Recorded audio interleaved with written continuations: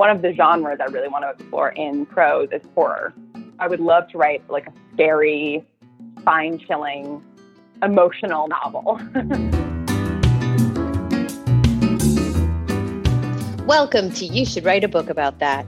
I'm Kim O'Hara, a book coach with a story inside, and I'm interviewing fascinating people from all walks of life with a story to tell. Do these folks have a best-selling book in them? Stick around and find out.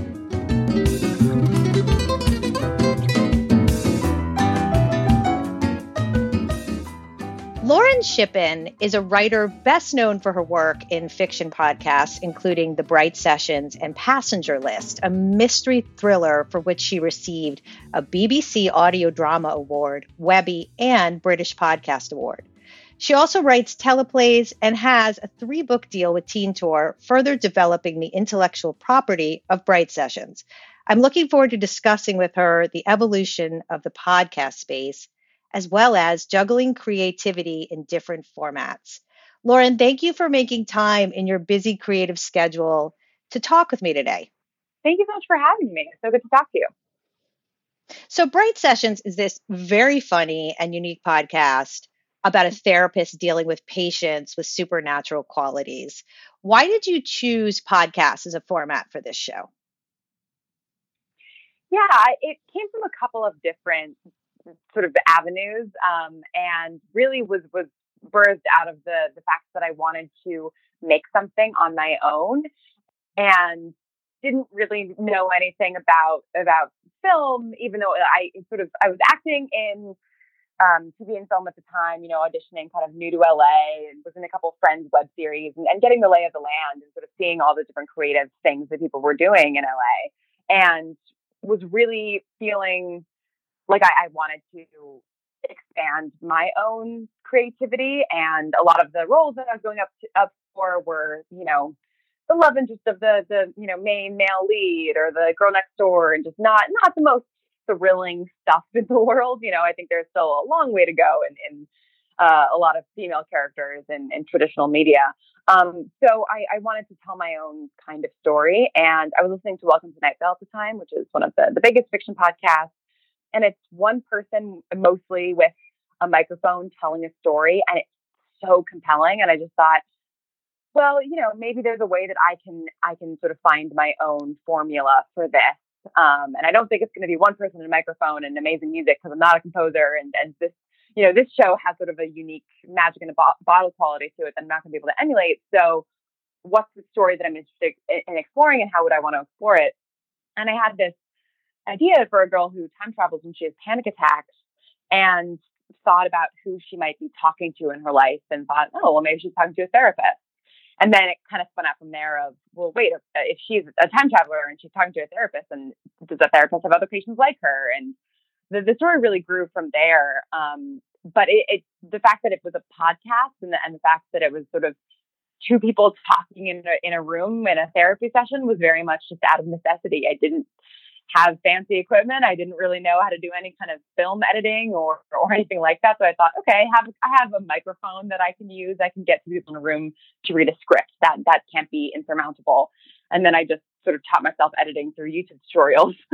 That's wonderful. And the Night Vale people were really supportive. You felt there was this kumbaya environment of collaboration, because fiction podcasting, when you got into it, was there because of shows like Night Vale, but you were really kind of stepping in when it was in a little bit more of its infancy, right?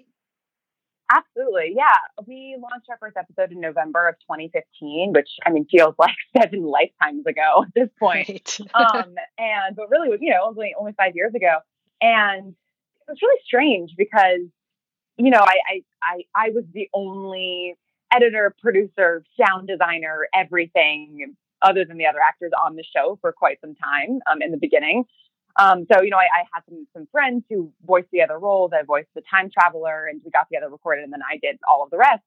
And it was really strange to sort of release it in the world and, nothing happens, right? Because it's not like doing a play where people come and see it on a specific night. It just sort of is released into the ether, and you don't know where it's going to go. You're like, whatever, let's just hope and keep going, forward. And so I spent the fall and then the winter just trying to meet other people who listened to audio dramas and who were making audio dramas. At that time, Black Tapes was just coming out, which is another big podcast in Limetown, had been out for maybe like a month or so. So there was, there started to be an influx of listeners, sort of niche listeners into this medium. And so I sort of found those people, talked with them. And then, as we were talking, online about these other shows we listened to, I'd be like, oh, I also have a show. If you want to give it a listen, here's the link. And just did that for, months on various social media platforms. And then eventually, we started to pick up steam. We started going into a second season and figuring out how to make it somewhat sustainable. And by, I think, March or April of 2016, I saw my first fan art online, and Jeffrey Cranor of Welcome to Night Vale tweeted about how he was enjoying the show. And I had never presumed to send him anything or try to get the creators of Night Vale to listen to it. Right. I was just sort of like, oh, maybe someday down the line, we'll be at the same conference or something, and I can tell them, how much I appreciate their work. Right. But both Jeffrey and Joseph have been so active in listening to smaller shows and to, staying on top of what's happening in this medium that they sort of pioneered in the modern era in a lot of ways. And so then, at that point, more and more audio dramas were coming out, and I started to meet more people. And by the end, by the summer of 2016, there was this wonderful international community of friends that I still have and have, collaborated with, of people who were all scrappily making our art and supporting each other. And it was so unique, and a really lovely little club. But I love how the need came from a very core desire, which was there just weren't any sides going out for women playing a role of a time traveler with panic attacks. Yeah, they just exactly. weren't. And I don't need to delve into your personal life, but I know many of us have panic attacks. I am one of them that has come, and just to have that put into another construct and to be able to sort of laugh about it and, commiserate with other characters about it and know that other listeners have it. It's wonderful. It's like podcasts feel so accessible versus, let's talk about screenwriting for a minute. I know that you have had, have interest in doing that. It's a very cutthroat world, Hollywood. What has been your experience so far? I mean, I know you circumvented that completely and wrote a Marvel show, which I love. But what have you seen when you've dipped a toe? The Bright Sessions I can't say all that much about it, but it's been in various development conversations and at various stages of the development process over the past few years for television. And it's still something that I'm really excited about. The sort of current stage that it's at is one that I think is really promising. And, of course, there's like COVID is, of course, making everything in the TV industry completely upside down. So I'm not, counting my chickens, but that's been really informative. I've gotten to work with some veteran TV writers to, talk about how the show would be adapted and different approaches and, understanding that it's such a different medium and there would need to be big changes and being really excited by that prospect. So, it's interesting. In some ways, I've experienced, I think, the sort of a lot of the classic things of Hollywood of like, oh, you're about to get your big break and then it doesn't happen, or you have an interview for a job and it's very exciting and then nothing comes of it. Those sort of, constant sort of rejections and disappointments. Yeah. Which, I feel like I was prepared for coming from acting, right? Because it's all your job is just like going rejected. in for jobs and being rejected. Yeah. And then every now and then you get the job and it's the biggest high. But I also think I have experienced something really unique, which is getting to talk to, writers and producers that I don't think I would have access to, as somebody who's never written a TV script. But, because they're maybe interested in talking about adapting an IP of mine, I'm able to talk to them and learn from them. And that learning experience has been so invaluable. And I think, the fact that traditional Hollywood is now getting into podcasts, just getting my foot in the door and into rooms with executives that like would never be talking to me about TV stuff, right? Like I'm a nobody in TV. I've never written anything. But when it comes to podcasts, like you're successful. Podcasts sort of scattered across the globe. They're like, I am in LA. I am here. I can come by your office. I mean, not now, but right. But you will. The minute it opens up, you have the drive. And the one point I want to make for listeners is lots of artists forget to do the business aspect of creation. They think I'll do that later, or I'm never going to get that big. And I love how you stress the importance of, being on top of the legal of your intellectual property, because you wouldn't be safely going into these meetings. Right. Yeah. I mean, you have to prove chain of title. You have to prove ownership over an idea and, make sure that you have full rights to exploit it in different mediums. I mean, I was really, fortunate to have a lawyer that I could talk to about this kind of stuff who, Well, I don't know if it's fortunate. I mean, I think that you're doing what you're supposed to do, right? Like you're smart. Yeah. You're smart at business. And because of that, you have a 3-book deal, and that's part of the IP, and you're able to write novels, and you're able to pitch TV shows. I mean, how exciting is that? Did you ever expect that it would grow to a 3-book deal? No, never in a million years. I mean, I think whenever you start something, you have wild hopes, right? Like, I think that even in the early days of writing the Bright Sessions, before I even had reached out to the actors, I was like, oh, like, what if this took off in the way that, Welcome to Night Vale did? And then what if it was picked up for TV or got to exist in other mediums? And I think the way that I was thinking about that was, if I, work really, really hard for the next 5 years, making a really, really good show that then exists out in the world, probably in my, mid to late 30s, maybe someone will be digging through the annals of like podcasts and find this and be like, let's dust off this IP and make this. That's something I think increasingly that Hollywood is doing. And I have complicated opinions about that, because I benefit from IP exploitation, but it's also, complicated because we want new, completely fresh ideas. Yes. But I'd never expected it to sort of happen at the speed that it happened at. If I thought it was going to happen at all, which was just a wild hope, I sort of expected it to take 15, 20 years. So it's been a sort of a white knuckle ride for the past 5 years.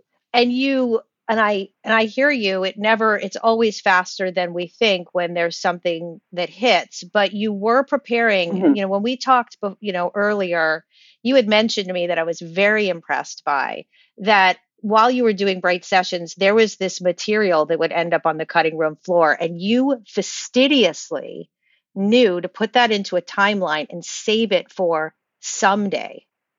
Yeah.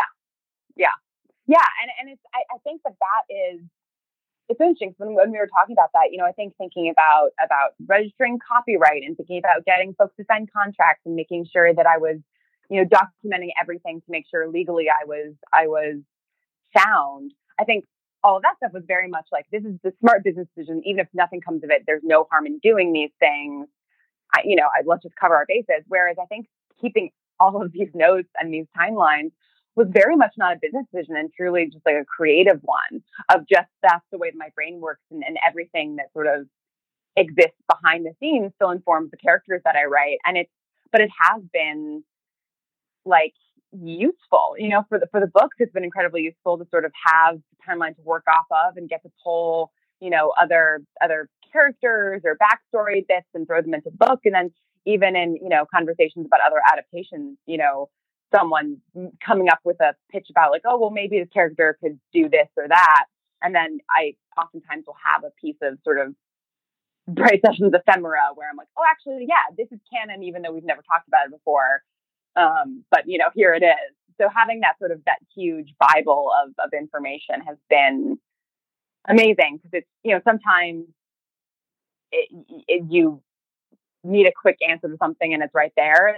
But it's also not something that I have to stay beholden to, because half the stuff in there is only known by me, that if I want to change it, there's no consequence. Right. Well, when we talked about that, I had that moment as a writer where I like had to sit for like 10 seconds and just sort of regret all the pieces of paper I've thrown away. Oh, no.